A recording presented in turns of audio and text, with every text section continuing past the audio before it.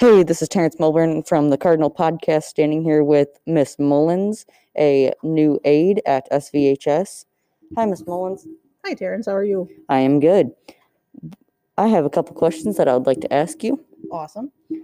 What is it you like being an aide here at SVHS? Well, it's fun just hanging out with the kids, and all the teachers are like really cool and patient, which is great because this is my first rodeo being an aide. So, What did you do before you came to work here at SVHS? I was a personal assistant for a young lady with epilepsy for 6 years, full time in her home.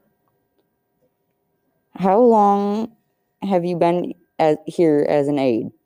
I started this August.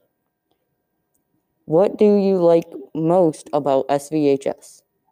Oh, the atmosphere. You can tell that all the teachers and care about the kids, and the kids. Most of them really want to learn.